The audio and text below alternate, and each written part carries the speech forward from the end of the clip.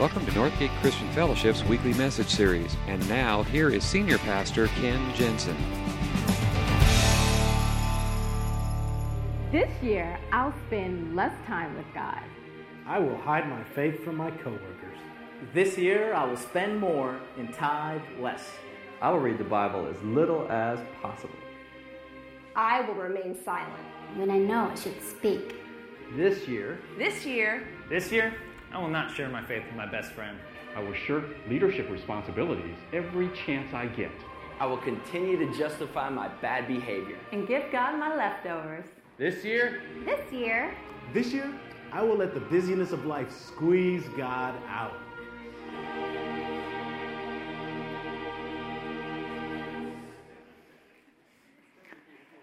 Isn't it interesting? You don't really have to ever make those resolutions. Because that's pretty much what we default to. And now I'm not going to ask you this morning, I know Jesse did earlier, I'm not going to ask you how many made New Year's resolutions, because the truth of the matter is, today is the 6th, and it's probably irrelevant anyway. So we're just going to move ahead. Now, this is our first Sunday of the new year, and I generally don't make New Year's resolutions, but I do believe, even though it's kind of artificial, that New Year's does provide us a chance to slow down and stop for a moment, reassess where we're at, kind of review the year, and then think about the year ahead. And this morning, rather than talking about making resolutions and things I want to do, things I want to change, what I'd really like us to focus in on this morning is, who do you want to become? But you get to this time next year, what kind of person do you want to be? Because that's really at the heart of it. That's going to carry long before any resolutions or things I want to do or plans I want to make. It's really, who do I want to become? And I've been thinking about this and praying about this a lot personally, but also for us as a church. And we set some goals last year, and God just exceeded our goals. And we're so excited about that. And I was thinking and praying about, okay, God, so for this year, and here's something that I don't think I have said up front here, just out loud for a long, long time. We talk about it all the time on staff. We talk about it, ways that we can better do it. But let me just say, okay, for 2013, for Northgate Christian Fellowship, this year, we are committed to, and we are unapologetically about growing a church. Yes. I got one hand clap. Okay. I see we've got our work cut out for us this year. Now, when I was a kid in Sunday school, we used to sing this little song, and some of you maybe who grew up in Sunday school, some of you who didn't, you may not recognize the song at all. But it kind of went, deep and wide, there's a fountain flowing deep. And if you didn't grow up in Sunday school, that was pretty much the song. That was it. But the idea behind it, and I think for us as a church, we are setting the fact that we as a church want to grow wide and deep. We want to widen our influence. We want to widen our impact. We want to widen the kingdom of God. We want to widen our seating capacity. We want to widen the number of people that are a part of this church family. We want to grow wide.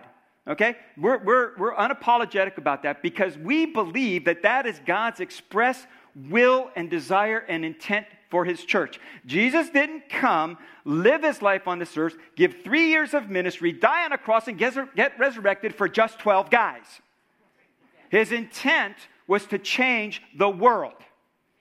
And we are a part of that 2,000 years later. So unapologetically, let me say, we are about growing this year, growing wide. But we are also about growing deep. Deeper in our commitments, deeper in our love for God, deeper understanding of his word, deeper in our faithfulness to his commands. And there's some things that we can do as a church and as a leadership of the church and provide the types of ministries and environments for this to happen. But there is also a part of it that's really going to be up to you. It's really going to come right down to you. And this morning, what I want to talk about at the beginning of this new year, and talking about this year not just being a year of growth for Northgate, but a year for growth for you. And I want to give you 4 habits that I will guarantee you, if this year you will take these 4 habits seriously, if you will give yourself, in fact, I'm going to give you a 90-day challenge. between now and Easter, roughly 90 days. Actually, it's like 87, but carry it over for 3 days. I don't know. But here's the 90-day challenge. If you will take these 4 habits seriously and give yourselves to them, and we're going to do everything we can to help you with this, I guarantee you, you will have grown your faith. Because this is how God grows your faith. 4 habits. So let me start with the first one, and it's real simple. It's all about practical Bible teaching. Make it a habit to keep yourself under, to expose yourself to listen to on a regular basis, practical Bible teaching. Every person that I've ever talked to who has ever come to faith, who has ever grown in their faith, part of it happened when for the very first time, and they might have been growing up in church, but it happened for the very first time when there was an aha moment where it made sense, and I need to do something about this. See, and we are committed here to practical Bible teaching. We teach from God's Word because we believe it is the best source of information, wisdom, and direction for our lives, and we do it in a way so that you can respond. In fact, for this whole fall season, we did every week, we gave you an assignment, and we're going to keep doing that. But it comes down to this, listening and doing. All of Jesus' teaching was practical. It was applicable. It was useful. It was helpful. Everything. In fact, his most famous sermon, the Sermon on the Mount, was all about practice, practice, practice. He said things like, love your enemies. Now, that doesn't sound very practical, but he says it's something you can practice. It's something you can apply to your life. Instead of hating your enemies, love your enemies and pray for them. If someone asks you to carry a burden 1 mile, go the extra mile. If someone strikes you on the cheek, offer him the other cheek. Now, those things don't sound very practical, but you can practice them. They were applicable. Everything that Jesus taught was about doing, not just listening. And he came to the end of that sermon, and he said this, everyone who hears these words of mine. Now, that's what we're doing right here this morning, okay? That's the first half. Everyone who hears these words of mine. This is what you're doing. You are listening. You've even got your note papers out, and you're taking notes. You're filling in blanks, whatever it is. But if you take notes, if you listen, and you stuff that thing in your Bible and never look at it again, and never do anything about it, you have missed the point. That's just part 1. He says, anyone who hears these words of mine and puts them into practice. Puts them into practice. It's like a wise man who built his house on a rock. He is saying, if you will take these words of mine and you will actually do them, you are providing for your life a foundation that will carry you through no matter what experience you go through.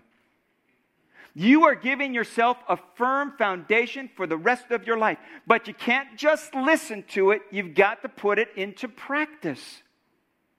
Because listening, as much as I enjoy all of you being here and not having to talk to an empty room, if all you do is come and listen, you've missed the point. Even if you take notes. He says if he takes these words of mine, puts them into practice, is like a wise man who built this house. Conversely, everyone who hears these words of mine and does not put them into practice, it's like a foolish man who built his house on sand. The difference is in the doing. Not the hearing. Hearing's good.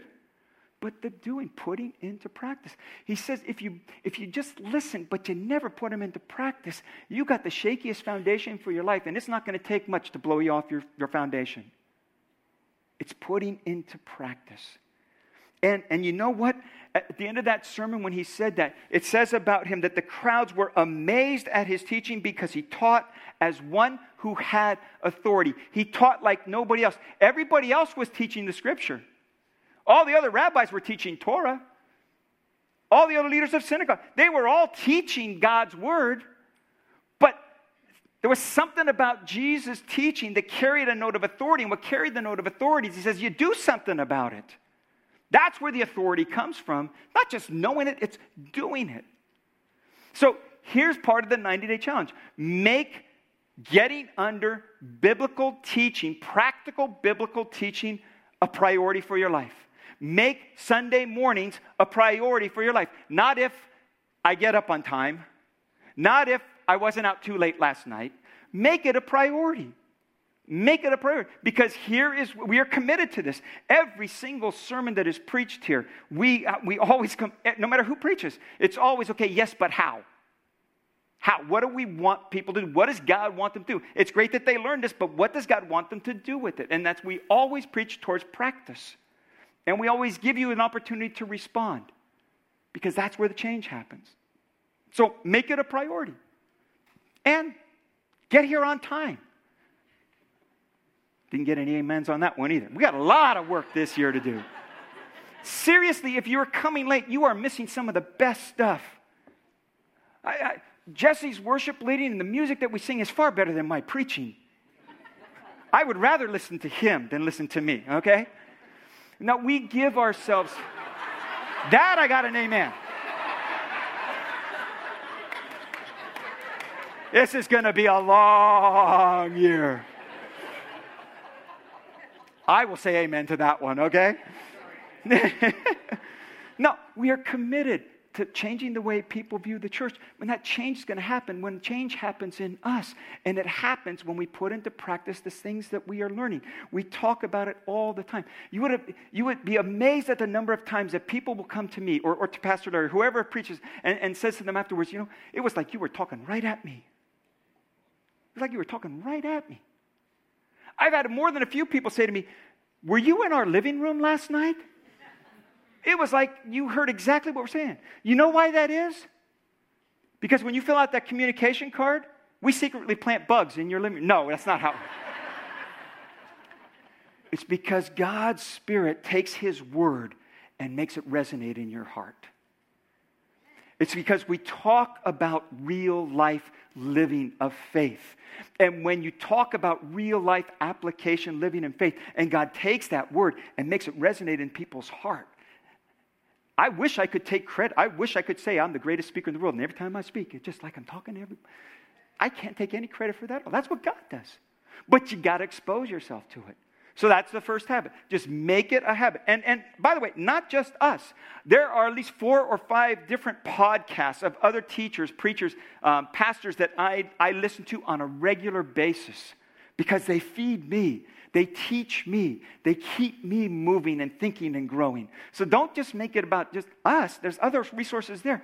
In fact, if you've got a smartphone, if you've got an iPhone or an iPod or some inferior device, there's an app. There's an app called YouVersion. Okay, if you do not have that app, download it today. It's called YouVersion. There is, I think, somewhere in the neighborhood of 40 or 50 different translations in English translations for you to be able to read, and you can probably find one of those you understand. But just and if you can't read, there's actually part of the application where it will read it to you. I talked a couple weeks ago about instead of listening to talk radio in your car, listen to music that glorifies and honors God, uplifts your spirit. Another thing you can do is get that app, listen to the Bible. But get yourself under the Word of God and take it in and then look for ways to practice it. First habit. Second one, personal or private disciplines. Anybody I've ever talked to who is growing in their faith understands that it's got to be more than Sunday morning. There is a personal application. There is a personal responsibility that I must take. There are practical things and personal things and private things that I have to do. Nobody can survive on one meal a week, no matter how good it is. Nobody can.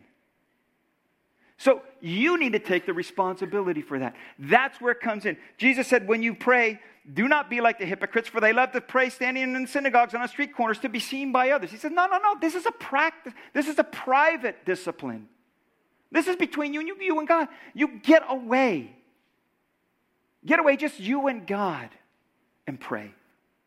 He says, when you give to the needy, do not announce it with trumpets so that everybody can hear. This is a private, this is a personal discipline. This is something between you and God. You make that decision, you make that giving, and you do it to God.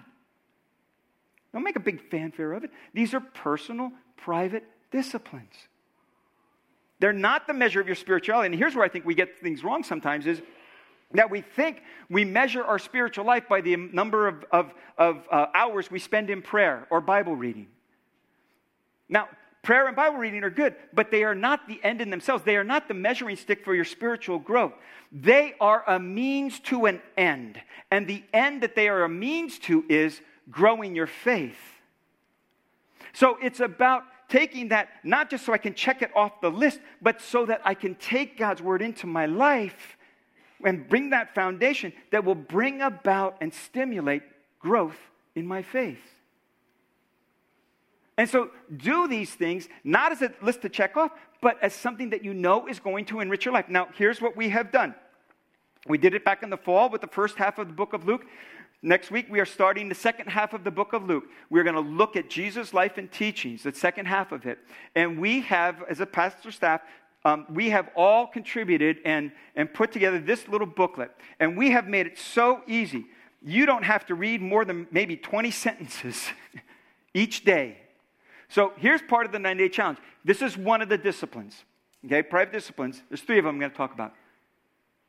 Read. And it's broken down into bite-sized segments. And each one of them has just a little blurb that's been written by one of the members of our pastoral staff. So if you read that passage and you go, I have no idea what that was about, this will help stimulate your thinking. Here's what I'm going to ask you to do. This is the part of the 90-day challenge. 15 minutes. 15 minutes every day. If you are a morning person, do it in the morning. If you are not a morning person, don't try it in the morning. You're dooming yourself to failure. Do it in the evening. Do it on your lunch hour. But set aside 15 minutes every day. Read the passage that's assigned. And then read the little write-up that's been done that kind of help you start. And then reflect on it. And just think of it. Instead of just getting through it, stop and think about it. And then for each week, there's one page just for you to write down your thoughts. And this is the second discipline, prayer. It's taking God's word and just asking this question, what is it saying? What do I learn about God here? What do I learn about me? And what does God want me to do?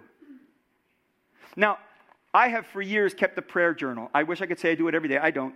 I'm not that regular at it, but pretty regular at it. But here's what I have found. Because some of you aren't journalers, and that's okay. You don't have to be. But what I have found that works for me is when I stop and take the time and think about my prayers and actually write them out, for me, it keeps me focused. So we didn't give you enough lines to be able to do that every day. But you could write 1 or 2 sentences there and make that your prayer. Whatever you learned, whatever stood out to you, this is a change, then the prayer is, God, do this in my life today. Do this in my life today.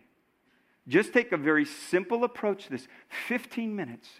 It won't take you more than 5 to read the section, 5 minutes to reflect, and then another 5 to just write down your prayer. So scripture reading. It's one of the disciplines. It's a private discipline. It's for you. Time with God, prayer. Personal discipline. And here's the third one I'm going to give you. It's giving. Did you notice, by the way, in those things, he didn't say, if you pray, if you give. He said, when you give, when you pray. These are things that it's expected that you will do. These are the things that are going to help you grow your faith. Giving is a big, big part of it. Now, some of you are asking, why in the world did you include giving in that? I'll tell you why. Because this right here is the 20th century temple to the god of Mammon. This little piece of leather tells me what I value, what is worth to me, and every day we worship at this temple. And God knows that about us. He knows there is something in us that has a longing for something more. And we keep trying to fill that something more with other stuff or more of that stuff. And God knows that about us. And so way back when, He said, okay, I'm going to help you with this one. 1/10 of all you receive, you give. 10%. 10%, whatever your income is, you set that aside. Because the truth is, everything you have comes as a gift from me, but you need that reminder. So 10%. This is part of the 90-day challenge. In fact, we're talking about, we're going to do a Try the Tithe Sunday. And we're going to do it in February. So we're giving you time to budget for it. But listen to this. Do you know that in 2011, in our benevolence giving, we helped 8 families, 2011, 8 families to the tune of $2,800. Last year, we decided we are going to be a generous church. And we are committing to generosity. And one of the ways that we did is we started the Dollar Club. And we told everybody who attends, if you will just give $1 for every person in your family that's here today, $1, above and beyond, whatever else you give or even don't give, just that $1. If you will just give that, what we will do, in fact, what we decided is whether people do it or not, we're still committed to this. We're going to be a generous church. And so we decided whatever our Sunday morning attendance, whatever our weekend attendance is, every week, that amount of money we are going to set aside. We're going to take that amount and we are going to give it or use it to help a family in need. 2011, we helped 8 families to the tune of $2,800. 2012, because we made that commitment, anybody want to guess? We increased by 1,000%. We helped more than 60 families to the tune of $28,000. Yeah. That's a good thing. That is a good thing. That is the power of one simple idea. One simple dollar. $1. And that doesn't even count the hundreds of Thanksgiving dinners that we gave out or the 40 families that we helped with Christmas time. We learned to be generous because we started putting it into practice. Now, and it felt good. It feels good. You clap at that because it feels like we're doing something. We're helping somewhere. That's a good thing. And it's a great thing to give when it makes you feel good. This year, we're doing it as a discipline. Because here's the difference. If I only give when it makes me feel good, it won't be a discipline. So here's the challenge. For the next 90 days, set aside 1/10 of whatever income you have, and you give it back to God, to the work of God. Now, I just want to give you an idea of what that would look like, because you probably can't fathom what that might look like. In our area, the most conservative, in fact, the lowest I could find for our whole area, median income is somewhere around $60,000 a year. Monthly income of $5,000. That's the median, okay, for our area. And that's the lowest one I could find. I'm going as conservative as I can, all right? We have, within our church, at the most conservative, it's more than this, but let's get the bottom line, the lowest common denominator. We have somewhere around 250 families or households or whatever, however you want to classify that. Okay? So 250 people who call Northgate their home. Now, if you're a guest this morning, I'm talking to the church a little bit, so this is not for you. Okay? But this is for our church. If we're going to be a growing church, if you're going to be a growing person, if you're going to grow your faith, 250 people, 1/10 of 5,000 is 500. That would mean a monthly income to the ministry of Northgate of $150,000. Do you have any idea what we could do with $150,000? Do you have any idea the kinds of ministry that we have longed to do, things that we're just dreaming of, but we cannot do because we don't have the resources to do it? $150,000. Listen to this. Do you know what our average monthly income is? Less than half. Less than half of that. So this is my challenge to you. Now, let me tell you, by the way, this is a challenge God made. It's the only place in Scripture, anywhere that I've ever been able to find, where God actually says, test me in this. Test me in the tithe. You give back 10% of what I have given you, and you see if I don't take care of you. You see if I don't provide. In fact, you see if I do not open the storehouses of heaven and flood stuff on you. He promised, and he said, test me in it. So I'm just giving you what God gave you. I'm going to test you. Somebody asked me not too long ago, I said, well, how do you do that? I mean, I know. I said, I look at my budget and I go, how do you do that? And you know what I said to them? I just do it. There's no secret sauce. There's no magic to this thing. You just decide to do it, and you do it, and then you let God take care of the rest. Can you imagine the kind of impact we could have on our community with those kinds of resources? Imagine what it will do for your faith, because nothing will test your faith. Nothing will test your faith more than your finances. Nothing. Because that's where we worship. And we think, if I do that, who's going to take care of me? God is. That's the idea. That's what faith is. God will take care of me. So, in fact, it's not just what Jesus said. Paul wrote to the Corinthian church, just as you excel in everything, in faith, in speech, in knowledge, in complete earnestness in your love for us, see also that you excel in this grace of giving. He says, this is something you got to grow at too. It'll grow your faith. Okay, I got to move quickly. Third one, intentional relationships. There is a relational component to everybody's story of faith. Just quickly run. Who here came to faith in Christ because of a TV preacher? Who here came to faith because of a tract someone gave you? Who here came to faith because of a radio preacher? Who here came to faith in Christ because a friend or a family member or a loved one led you to him? Look around.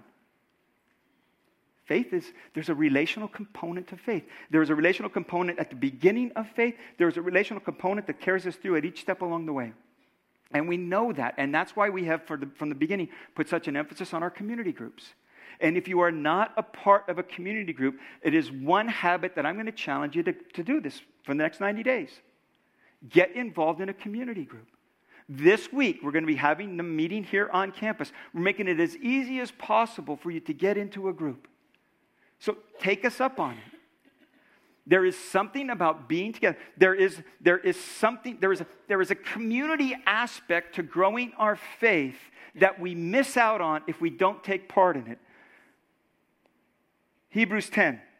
Let us consider how we may spur one another on toward love and good deeds, not giving up meeting together as some are in the habit of doing, but encouraging one another. He says, let us consider. He said, let's think about this a little bit.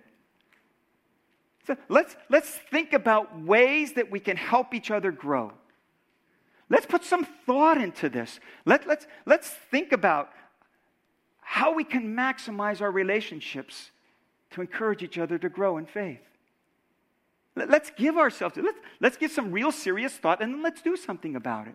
That's what he's saying.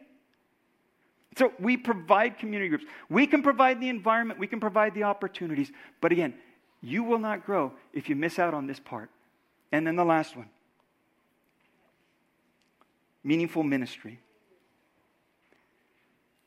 You were made for something bigger than yourself. And I have known people whose life was all about them. And when it came to the end, had such regrets.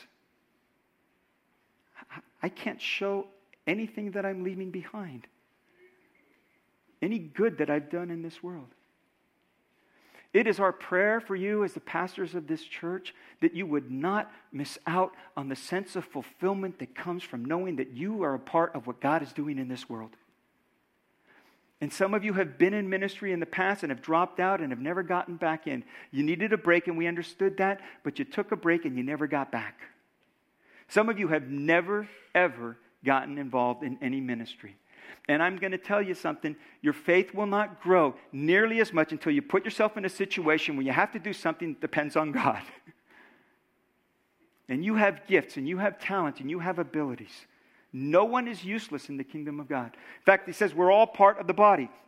He says we will in all things grow up into him who is the head, that is Christ, From him, the whole body, joined and held together by every supporting ligament, grows and builds itself up in love as what? I didn't hear that. As each part does its work. Each part. You are integral. Your growth is integral to the growth of the body as a whole. And on the back of your communication card, there are all kinds of different areas where you can get involved.